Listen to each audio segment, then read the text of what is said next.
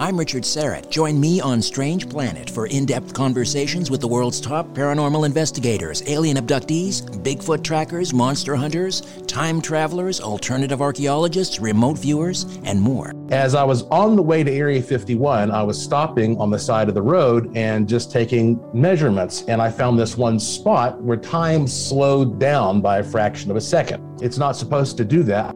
From the two big categories, animal mutilations and human abductions, you have to conclude that genetic material is being harvested. Well, I reached for a rifle, and I turned and looked, and it was already moving away, and it was descending the bluff. There's no way any human could have went down it. It was probably a 75-degree angle straight down, almost. On Richard Serrett's Strange Planet, we're redefining reality. Listen now wherever you get your podcasts. Do not go any further. Turn around, go home. If you want to believe it or go about your day and think that everything is just fine, okay, that's the way you live your life. But I really want to save these children. Hi guys, this is a really emotional episode with some really controversial, difficult descriptions. So I'm just letting you know that at the beginning. And this is with Susie Krabacher of the Haiti Children Foundation. She's won the World of Children Hero Award. She has for 30 years provided care and education to abandoned, orphaned and disabled children in Haiti through her organisation Haiti Children. And she is alleging that all manner of children who are born disabled are just being sort of thrown away. Some of the things she says are almost very difficult to believe, but I've seen some of the photos and the things that have been printed as well by reputable sources, but it is really, really something, and it's pretty mad. So give this a listen, see what you think, do get in touch, help Susie's foundation, because she's done some remarkable things. She's really done a lot, and she's adopted, countless kids and tried to help make their lives better. So yes, thank you for listening to this. Got, as ever, loads of big episodes coming up. Sign up on patreon.com/Andrew Gold to support the podcast. But now you're on the edge of Haiti Children with Susie Krabacher.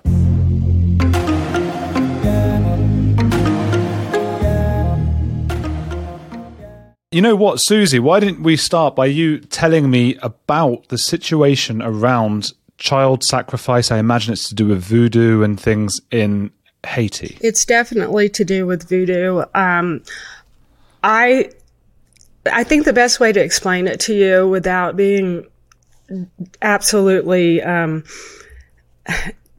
going to try to do it in a way that you can understand without having actually experienced or seen it. It is to do with voodoo. It's said that blood gives power, and especially if it is a firstborn child, the power of that blood is supposedly stronger, and it's done more for political purposes. So if, say for example, you are the president of a country, and you're having an election in February. Well, and this has happened. I ran the abandoned baby unit inside the government hospital for 14 years. So one particular incident was a young woman came in, healthy woman, gave birth to a child on January 31st, and she was told her child had passed away. However, all of a sudden in my abandoned baby unit, I had a brand new baby boy, and it was healthy. And I always watch very carefully the healthy children because they tend to disappear. They are usually, the nurses at the hospital have a deal with an orphanage or orphanages that when a healthy baby is born, they will call the orphanage and say, we have a healthy one. It's newborn. What do you want to pay me for it? So they'll start a bidding on that child. Well, I didn't know that there was a ritual for political purposes of sacrifice for a firstborn child that was healthy. So this particular January 31st, this child came to me, and I knew within a few days the child would likely disappear. So I really told my staff, I want you to pay attention to this. Well, my staff also had deals with orphanages, so I didn't really trust them, but it was the best that I could do. Oh my God. So I went to the abandoned baby unit. After going home, the next morning I go back to the abandoned baby unit, and that baby is gone. I went to the morgue. I couldn't find the child, so I knew something had happened to the child. I always go straight to the morgue to see, because they always say, oh, it's mort, it's dead, that, that's what happened to it. And so my ritual was always to go to the morgue, and ask me about that later, because I want to tell you what I have found in the morgue that shows evidence of organ harvesting in Haiti. So months later, I was reading the I think it was called the Sun Sentinel. It's a Florida newspaper. Lo and behold, on the night that child disappeared and this woman was told her baby was dead, there was a priest that held a ritual with a certain president who was mentioned in that article. The priest actually gave his name and told of how it was done. Okay, so this was actually in the paper. This guy was the guy who was telling the story, was present with the priest, the voodoo priest. He said there were two women present in this home in Port-au-Prince, and it was a sacrifice for power for the president to win the re-election. The article tells that the child was. Do you want me to tell you this or not? I don't know. I think so. Yeah, I think we need to know Okay. the extent of this. So the child was put in a very large mortar and crushed, and the fluids were drained, and they all drank the fluids from the strained flesh. And this was supposedly to win the election, which this president did win the election. And this is because I guess I'm just thinking about what people, listening to this, they'll just be saying, "Oh, come on, this just sounds like one." Do you know what I mean? So you're saying this is in the. I thought the same thing. I worked in that hospital for 14 years, and yes, I know that there is organ trafficking. I understand that as a fact because I witnessed the results of the children's corpses in the morgue. And one of my own was a victim of that practice. So as far as this story, I didn't really believe it either. I thought it was sensational. So I started my own investigation. I started talking to, I even went to the voodoo mambas in our village. And I'm going to tell you right now, any Haitian who is practicing voodoo, especially here in the U.S., are going to deny that this happens. I got nailed when I wrote my book, Angels of a Lower Flight, because I spoke of this stuff. Well, my social media blew up with a group of practicing mambas, which is a voodoo priestess, from New York, saying, this is a lie. Voodoo was sacred. We worship our ancestors. It has nothing to do with that. It's not true. So I started talking to, at that time I had 165 employees. Now I have 123. Every one of my employees, has a story of a baby in their village disappearing on a certain political event. And I don't think that over 100 people would tell different stories with the same theme separately. I've talked to some of my children who have grown up and moved out of my orphanage, who are now living in villages, and asked them, can you talk to me about what you've seen?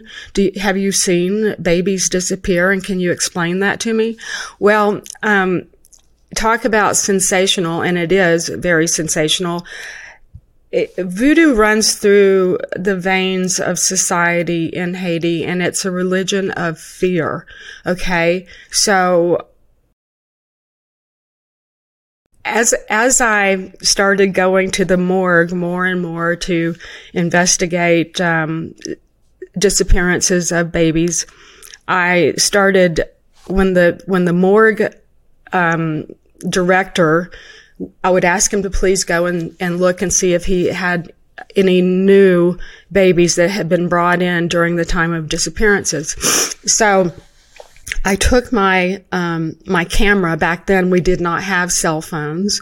So I took my camera and I took a picture of the logbook of the morgue, and, babies. And besides, each entry cause of death is La Garou. And I'm like, okay, they all died of La Garou disease. So I went and, what's that? I'm going to get ready to tell you. I went and asked my employees, what is La Garou disease? And they said, oh, it's not a disease. That means werewolf. They all died of werewolf. So in the voodoo culture, they believe that a bad person can turn into a werewolf, steal your baby, and this is so crazy. This is so crazy, but this is facts. These are facts. You can read a book called Travesty in Haiti. You can it's phenomenal, some of the things that have been written about these sorts of incidences. We should probably explain what you're doing out in Haiti in the first place, the work you do and that kind of stuff. Okay. So my husband and I started working in Haiti in 1994. I went down there, like so many do, to volunteer, to do a mission, maybe feed some poor people, hold some babies, and feel good about myself. I went by myself because I'm not one that likes to do tours or hang out in buses with large groups of people. So I just went by myself and asked when I got to my hotel, could I get a driver and go to where the poor people are? And I had some little bit of cash, not much, but I thought, I'll just go pass out some dollar bills to these homeless poor people. Well, my driver actually took me to the poorest slum in Haiti called Cité Soleil. It's very well-known slum in the Western Hemisphere, also very well-known for voodoo. My driver got there and it started getting a little dark, so I went back to get in the cab or whatever you want to call it, and he had left. So I was stuck there. Didn't speak Creole, but back then the UN was in Haiti. They were occupying Haiti. So a lot of the littler kids were learning English, and Cité Soleil was occupied by the UN at that time. So a young boy, about 14, took me by the hand and, explained, you can stay with my family if you want.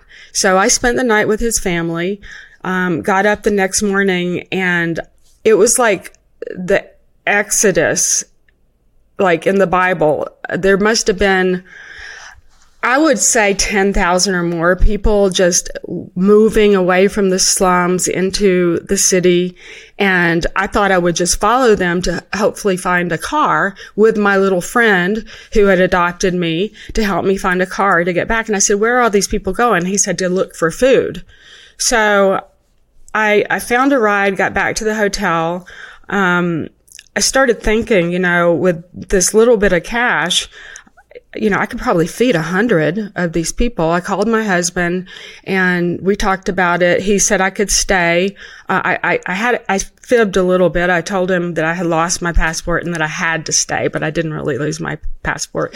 But I didn't think he'd let me stay. So lo and behold, I stayed for about a month and, started a little program in the slum where we just fed beans and rice to the children. We found a little building. It cost me $20 a month to rent it.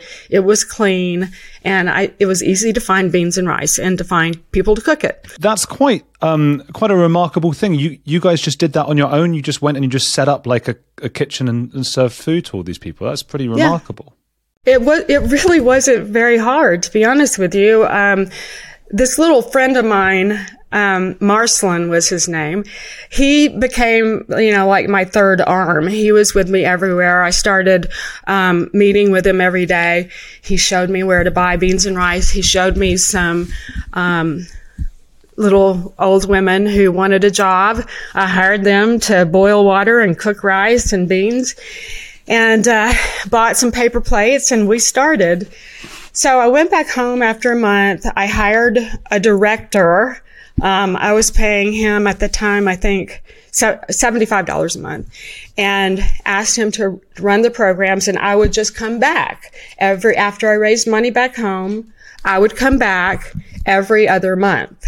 I'd raise money, then go back, raise money. And it started, raising money to feed the poor was not very hard. It really came very natural for people to want to help. So within 6 months, we had over 500 children we were feeding, and then the problems began. The gangs were very active, and I was feeding mostly their children and didn't know it, but eventually they said, well, you have to feed us too. And I really didn't want to do that. But I was explained by my little 14-year-old friend that if you don't feed them, they won't protect you anymore. And I didn't even realize. Why did you not want? Because I didn't want to feed. I didn't want to feed criminals. These people were the same people who were raping women and killing each other, putting each other's heads on poles to scare each other. And I just really didn't want to feed them. But plus, once you get involved, even helping them, then it's already. But by that point, you are inadvertently involved because you now realise you've been feeding their children. Hey, it's Andrew. If you're enjoying Heretics, there's another podcast I want to recommend to you, especially if climate change, global conflicts, and an upcoming election are making you feel like we're on the brink of disaster. What Could Go Right is hosted by Progress Network founder Zachary Karabel and executive director Emma Varvaloucas. On What Could Go Right, the hosts sit down with expert guests to discuss the world's most pressing issues without resorting to pessimism or despair that we hear so often. Instead, they look back at how far society has come and look forward at what it will take to achieve an even brighter future. Is progress on the way? They may not have all the answers, but on What Could Go Right, they're asking the key questions. Tune in to hear interviews with upcoming guests like writer Coleman Hughes, CNN host Fareed Zakaria, and economist Alison Schrager. If you're looking for a weekly dose of optimistic ideas from smart people, join them every Wednesday on What Could Go Right, available wherever you get your podcasts. A few decades ago, private citizens used to be largely that, private. What's changed? The internet. Think about everything you've browsed, searched for, watched or tweeted. Now imagine all of that data being crawled through, collected and aggregated by third parties into a permanent public record. Your record. Having your private life exposed for others to see was once something only celebrities worried about. But in an era where everyone is online, everyone is a public figure. To keep my data private when I go online, I turn to ExpressVPN. Did you know there are hundreds of data brokers out there whose sole business is to buy and sell your data? The worst part is they don't have to tell you who they're selling it to or get your consent. One of these data points is your IP address. Data harvesters use your IP to uniquely identify you and your location. But with ExpressVPN, my connection gets rerouted through an encrypted server and my IP address is masked. Every time I turn ExpressVPN on, I'm given a random IP address shared by other ExpressVPN customers. That makes it more difficult for third parties to identify me and harvest my data. And the best part is how easy ExpressVPN is to use. No matter what device you're on, phone, laptop or smart TV, all you have to do is tap one button to get protected. So if, like me, you believe that your data is your business, secure yourself with the #1 rated VPN on the market. Visit expressvpn.com/heretics and get 3 extra months for free. That's expressvpn.com/heretics. Go to expressvpn.com/heretics to learn more. So the kids were starving. I didn't feel at all, I knew I was doing the right thing by feeding those kids. However, when my little friend Marceline said, you have to feed them for protection. And, I didn't know I was being protected. I was quite arrogant about the fact that, they think they're protecting me, and I realized it was true.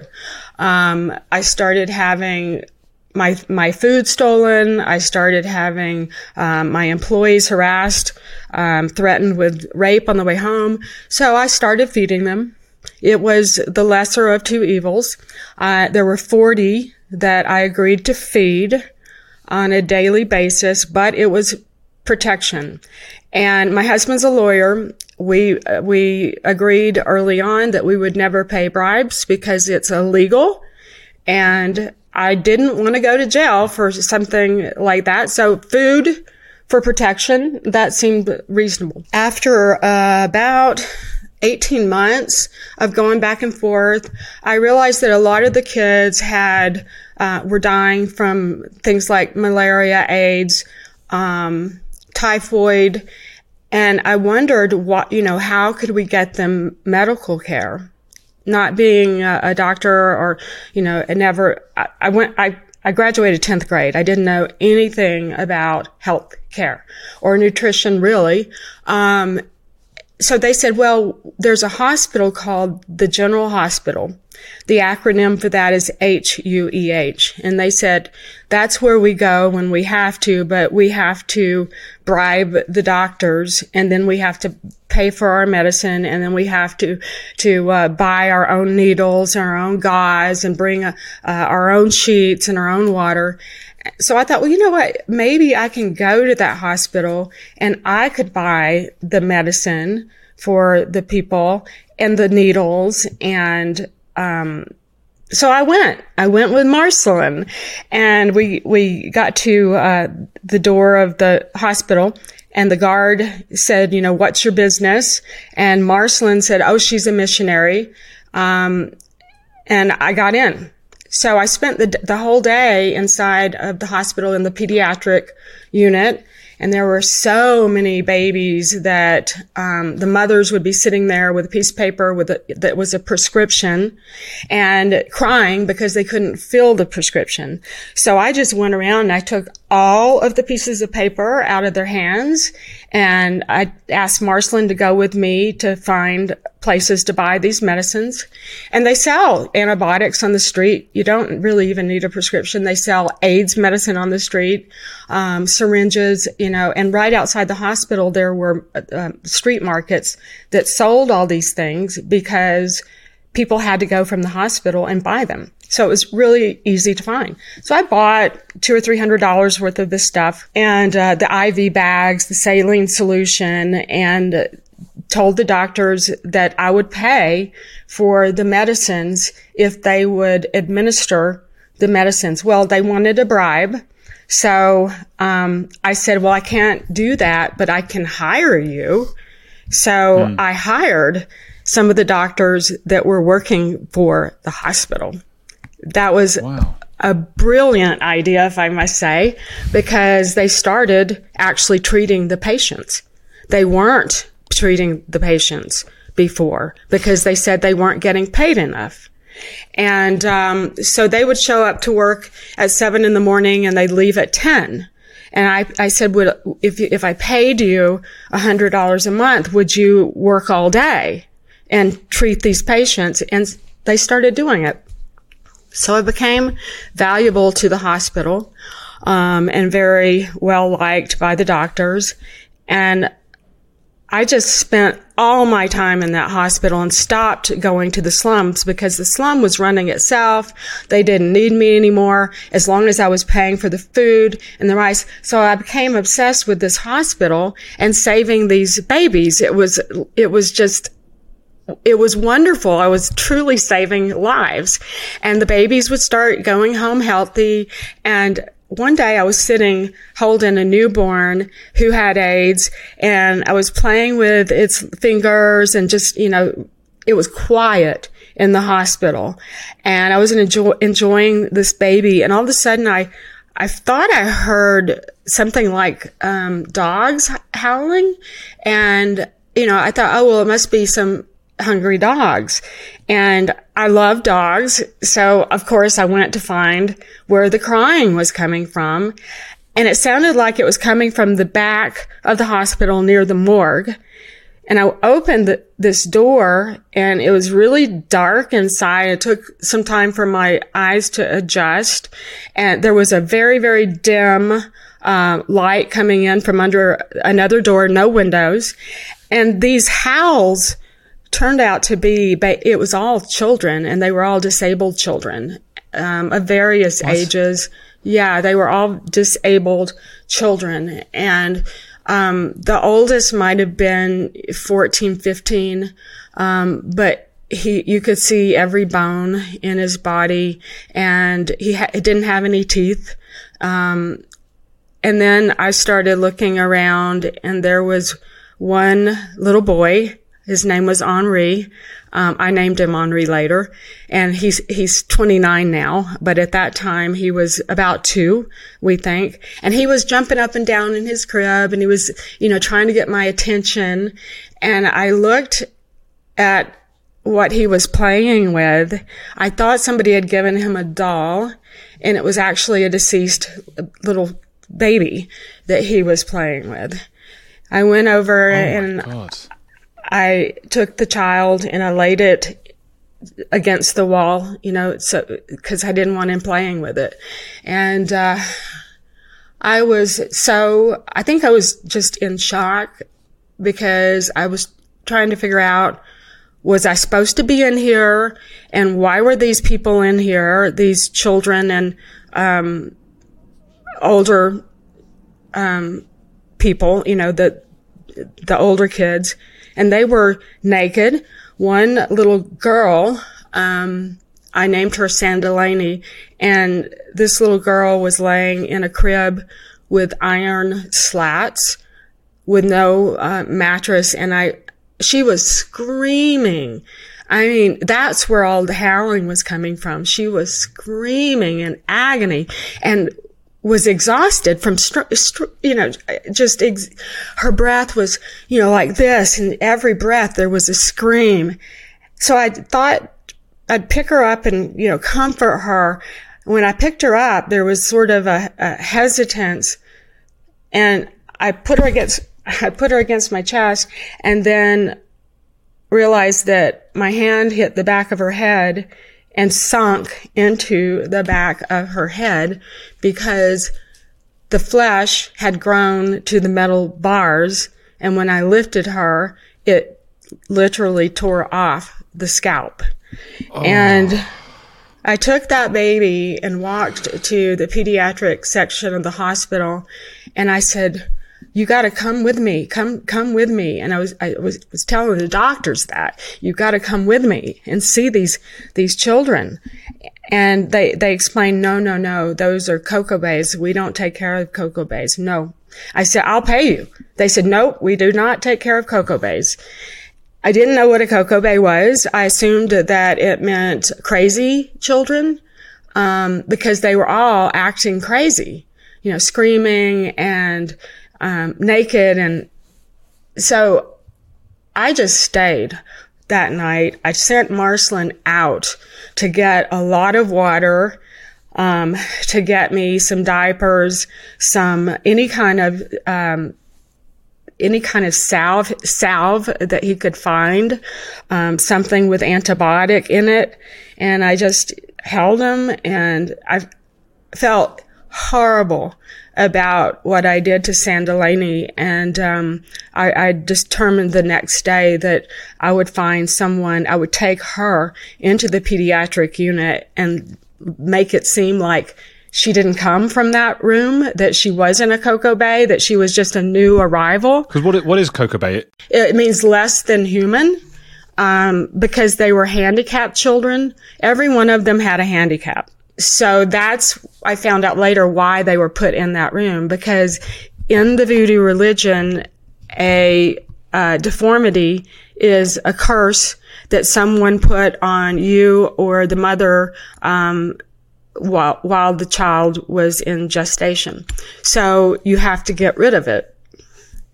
And that's where people get rid of their disabled children.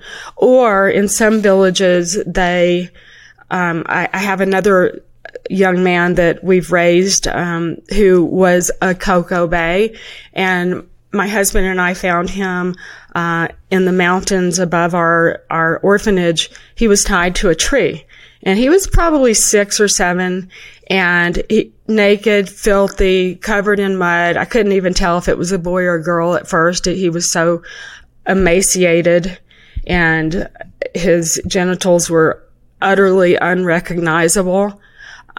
We took him down to our orphanage and cleaned him up, and we've raised him. And he is now, I think he's 14 now. But this is the practice of euthanization of disabled children is very common in Haiti. I'm not talking like they inject them with anything or smother them. It's euthanization by withdrawal of nutrition and usually water.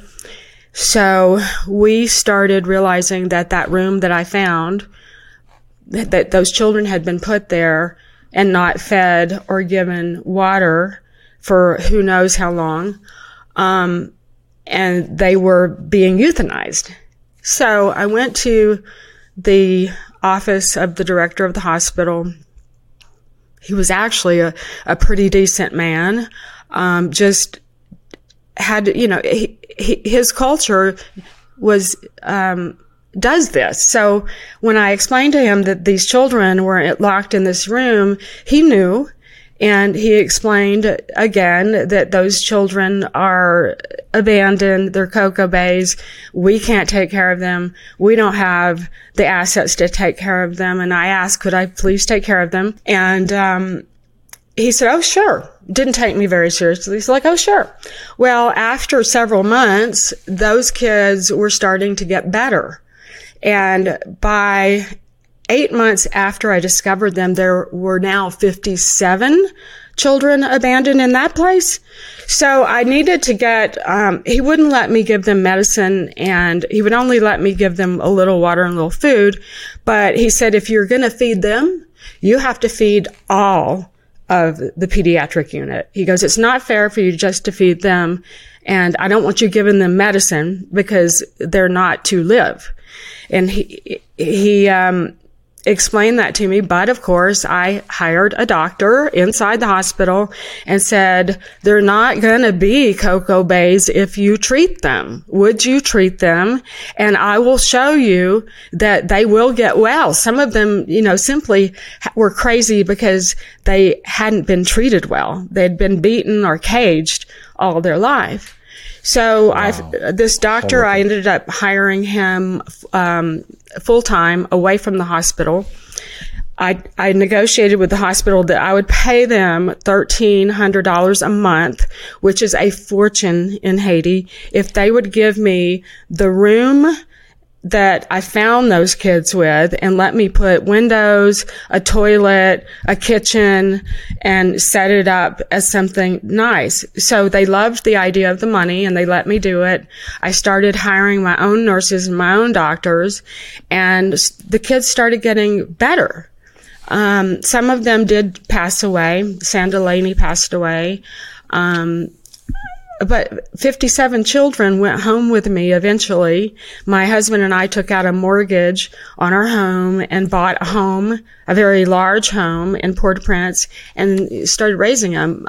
Most of those kids are still with me today. Wow. They're in their late 20s, most of them now. But they are disabled. They are either mentally retarded or they can't walk. You know, some of them have congenital heart diseases, but we take such good care of them that they're really thriving. We have a physical therapy center, state of the art, that some wealthy people built for us here in Colorado. They gave us the money, we built it. We're now treating the entire village of handicapped children in Haiti. But I want to go back to the issue of the child sacrifices. Well, first, can I just want to say firstly that I'm amazed by what you guys have done. It's just the most remarkable thing, and you deserve a lot of credit for that. I also just want to ask, I mean, do you have, I suppose, pictures of some of the things? Because I'm just concerned that people are going to get in touch, just like you said they will, when you wrote your book, saying, "What are you talking about?" and all this stuff. Have you got, they will. Some of that stuff? They will. Did I send you the photographs of my time in the morgue with the children who had been Stern magazine, which is a European magazine that's somewhat like Time magazine or Life magazine.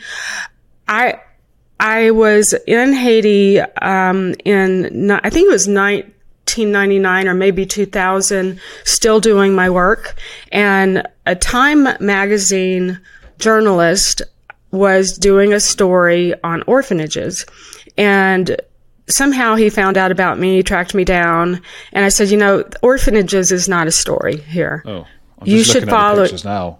I said, you should follow me for a day. And he said, "Are you for real?" I said, "I'm for real. Follow me for a day." First day, I took him directly to the morgue, and I showed him there must have been 200 little children's bodies stacked like loaves of bread. I'm talking to you graphically because I am living this. And when I tell people, they don't believe it. I am living this. So if you want to believe it or go about your day and think that everything is just fine, okay. That's the way you live your life. But I really want to save these children. So I took him and he went in with me to there's 3 sections of the morgue. One is for children, and one is for men, and one is for women. So I took him to the one with the children. There is no refrigeration because there's no electricity, and they only clean the morgue out once a month. And we went through body by body, and I showed him but this is it's almost unspeakable, because when we were looking through those bodies, I found my son, Jerry, who I thought an orphanage had taken him. My employees told me that an orphanage had taken him, and because he was a healthy little 3-year-old. And I believed them, and I was happy. Okay, yes, he got sold, but he'll end up with some wonderful, foreign family. So I was happy for him. But while we were looking through, and I was showing this Time magazine journalist, he was a freelancer, he was taking pictures, and he was there when I found Jerry. Jerry had incisions on his back where your kidneys would be, and he was a perfectly healthy child. So the photographer took a picture. I took Jerry out of there because I wanted to give him a proper burial, and we did that. But that's all on film. I also have the video. He took videos, so I have those living pictures of those couple hours in the morgue. I suppose I get, so that I suppose is evidence of a lot of child mortality. Do you have that kind of evidence of that, that they were sacrificed or organs trafficked? The organs were definitely missing. I didn't reach in to see if their kidneys were still there, but over 75, we had to leave because the orphanage director caught on to what we were trying to do, and he told us we had to leave. But they had incisions on their backs, and at that time, kidneys were selling for $31,000 per kidney, mostly being taken to Brazil, I was told. When I discovered this, I hired the hospital guard he's gone now, so I'm not going to get him in trouble. But I didn't think anybody was going to believe my stories, even though and the photographer told me that Time Magazine would not print those stories.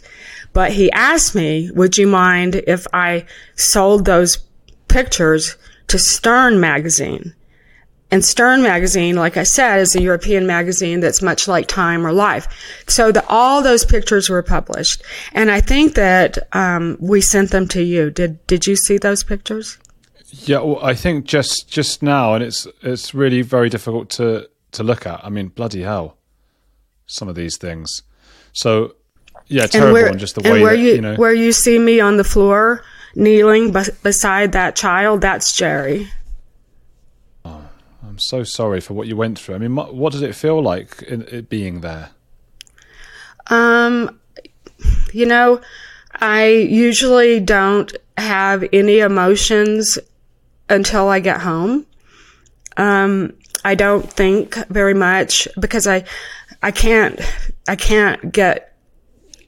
do my job, and I can't function if I start crying and getting upset.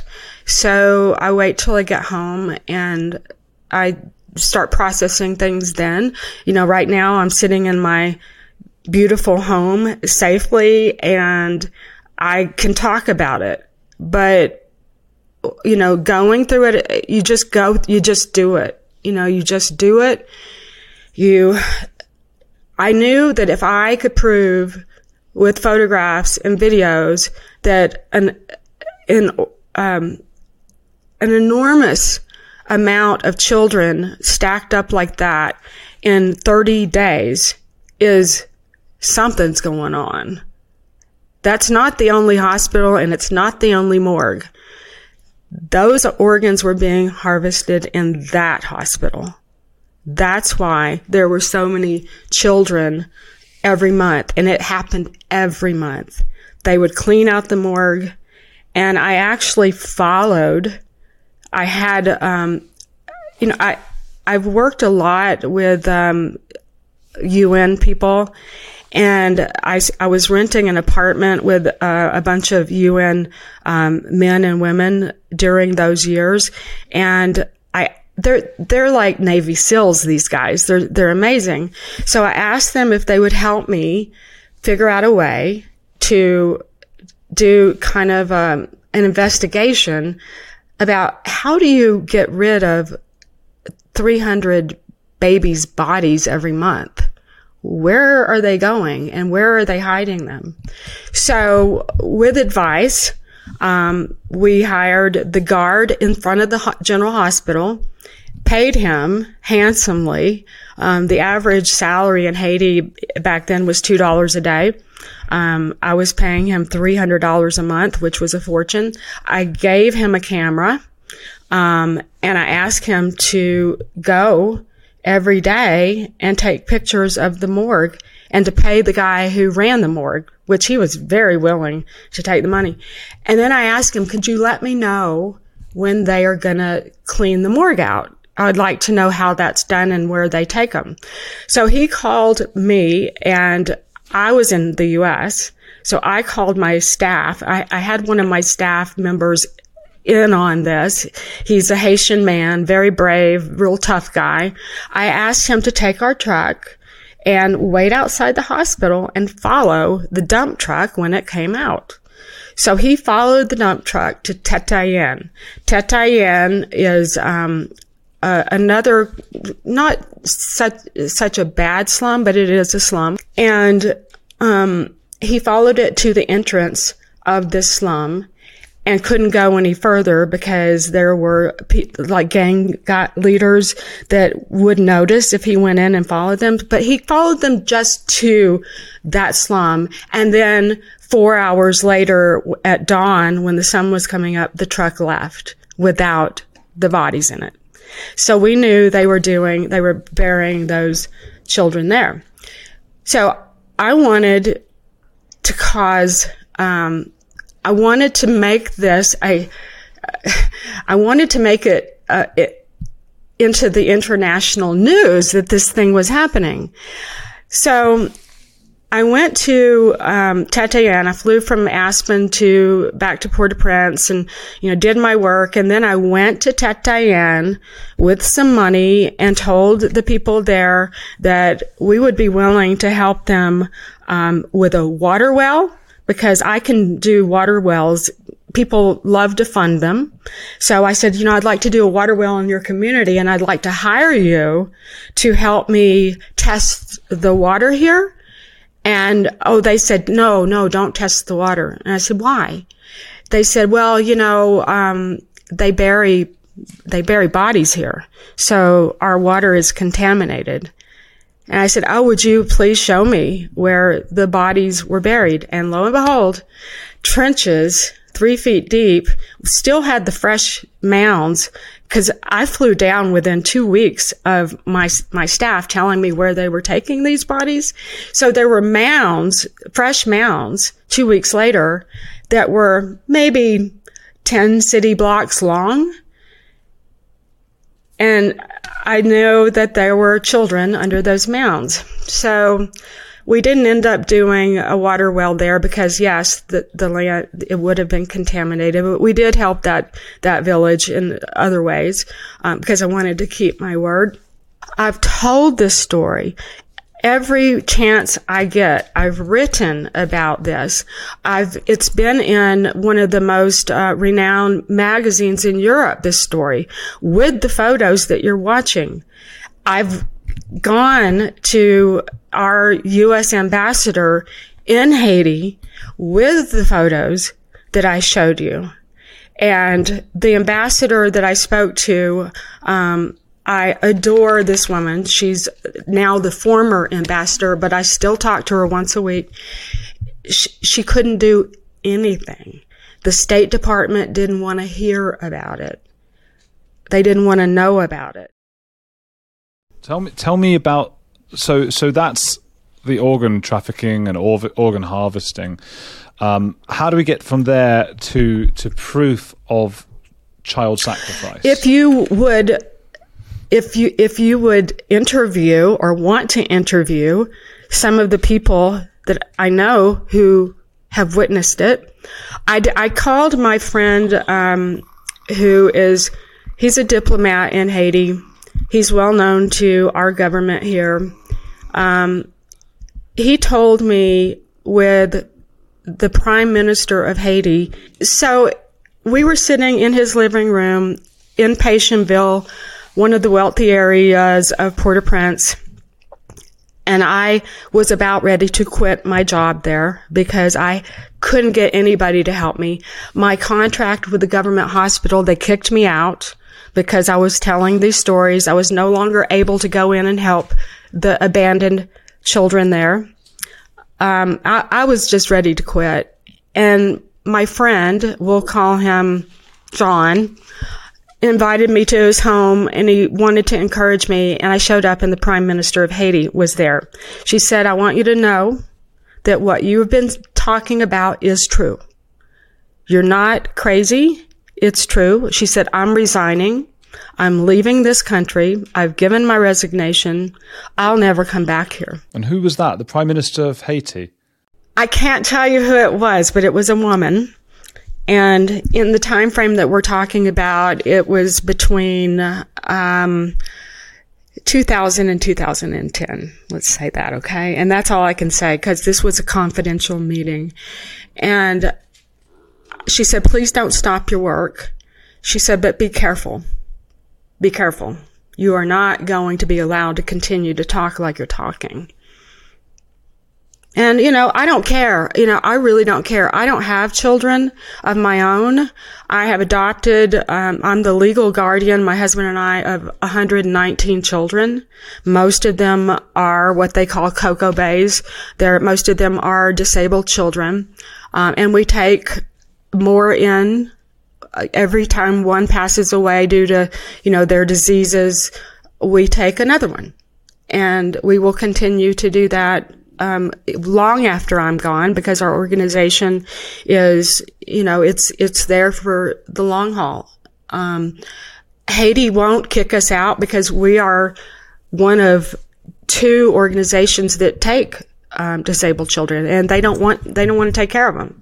And now that people know that they euthanize them, they're not able to do that so freely anymore. Wow. So it makes a big difference. So I gather with the case of, child sacrifice, there's a long history of sort of voodooism and sort of Central African religions mixed with Catholicism, and it's sort of mixed and gone a bit... You did your homework. Different. That's exactly what it is. That's exactly what it is. In the Catholic religion, there are saints that are worshipped, not worshipped, but, they're given honor to. In the voodoo religion, they have loas, and these loas are different demons. They won't say that they're demons, but they're demons. And in our village, we knew that the women in our village were letting their disabled children die. And they would take the disabled person to our priest, who I visited, saw some horrible things, and I wrote about it in my book in detail.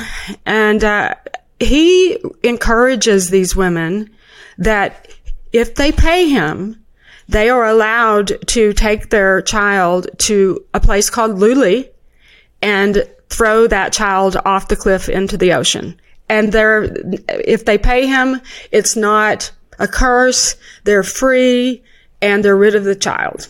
So I have this physical therapy center for disabled children inside of our orphanage village, which is about 20 acres, and we have a lot of facilities there. So I sent out people on donkeys with megaphones up into the mountains, where there's probably 20,000 people up there living in the mountains, and on megaphones with T-shirts on their backs, with a phone number on the back of the T-shirt, and on the megaphone in Creole saying, "If you have a disabled child, do not harm it. Do not," I said give it away, but I really meant kill it. So we started getting phone calls, because keep in mind, in Haiti, cell phones are given away by a company called Digicel. And I don't know if they still do it, but they did back then. And they're free. So people are forced to buy minutes, but the minutes are cheap, and almost everybody has a cell phone, even if they're dirt poor. So people started calling us, and we would invite them to come to the campus, and we would take care of their disabled person and feed them while we did physical therapy on these kids. And most of the time it was really only club feet or a crooked arm or leg or, a deformed hand or something. And in the cases of the club feet, it was very easy for us to, do braces for, a long period of time and teach them how to keep bringing the child back. And we would pay for the donkey ride or the dirt bike ride to get them there. So we had all of these women starting to come to us. They'd get their nice free meal. If they wanted, they could take a shower. There's no running water in the village. And they could sit around all day and talk to other women who had Cocoa Bay children. And they started realizing that there was a real community, that about 15% of the people in that village had a disabled child. They don't have prenatal care. So a lot of things can happen. So this community of women became a strong group, and even though they were still somewhat ostracized from their villages, they were getting treated royally by coming, having a meal, taking a shower, and watching their child be cared for by our doctors, our therapists, and given all the free medicine and treatment they needed. There's an organization who supports us in this work. Jack Nicholas, his foundation pays for all of that. And so we can do it for anyone who wants it. So now we have this massive community of women who have started talking to me freely. And I've asked them, can you tell me what they do at Luli? And they told us, that's how I know about the priest. They pay the priest, and he sanctifies, getting rid of the child without a curse. So this is still happening because not all women want to take the time to come down the mountain and, have their child treated. Some would rather just get rid of it. Oh my God, it's horrific. And it makes me wonder about humanity. Susie, what can people do to help what you're doing? HaitiChildren.org is my email. Susie at HaitiChildren.org is my email. And I'm probably going to get a lot of hate mail, but everything I'm telling you, I can prove. And if you ever want to interview other people about this who probably won't want their face seen, but that they'll talk. And then HaitiChildren.com is our website. We have to raise funds to continue the work, and we're saving little kids. I wish that Haiti was safe enough right now for anyone who wanted to come and visit us to come, because only 2 years ago, we were bringing people to stay with us and to see the kids that I found in that back room near the morgue. And they're walking around the campus. They're our little ambassadors. Some of them are in wheelchairs. We've built sidewalks so they can go anywhere they want. They go to school. We've built schools. We feed over 3,000 school children right now in the area. And, our work is really important. It really is, Susie, and I'm just amazed by what you do and in awe of you. So thank you so much for the work you do, and thank you for being on the edge. Thank you. Thank you so much.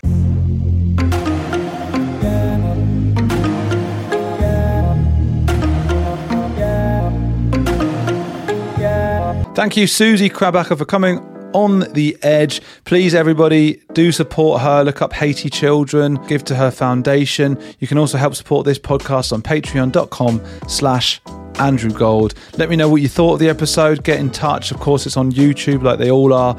You can join in on the comments there. Got over 100,000 subscribers these days. So loads of comments and activity going on there if you want to feel a sense of community. Otherwise, I'll see you soon, I suppose. When you visit Arizona, time is measured in moments, not minutes. Like the moment you see the Grand Canyon for the first time. Visit a new state of mind. Learn more at hereyouareaz.com.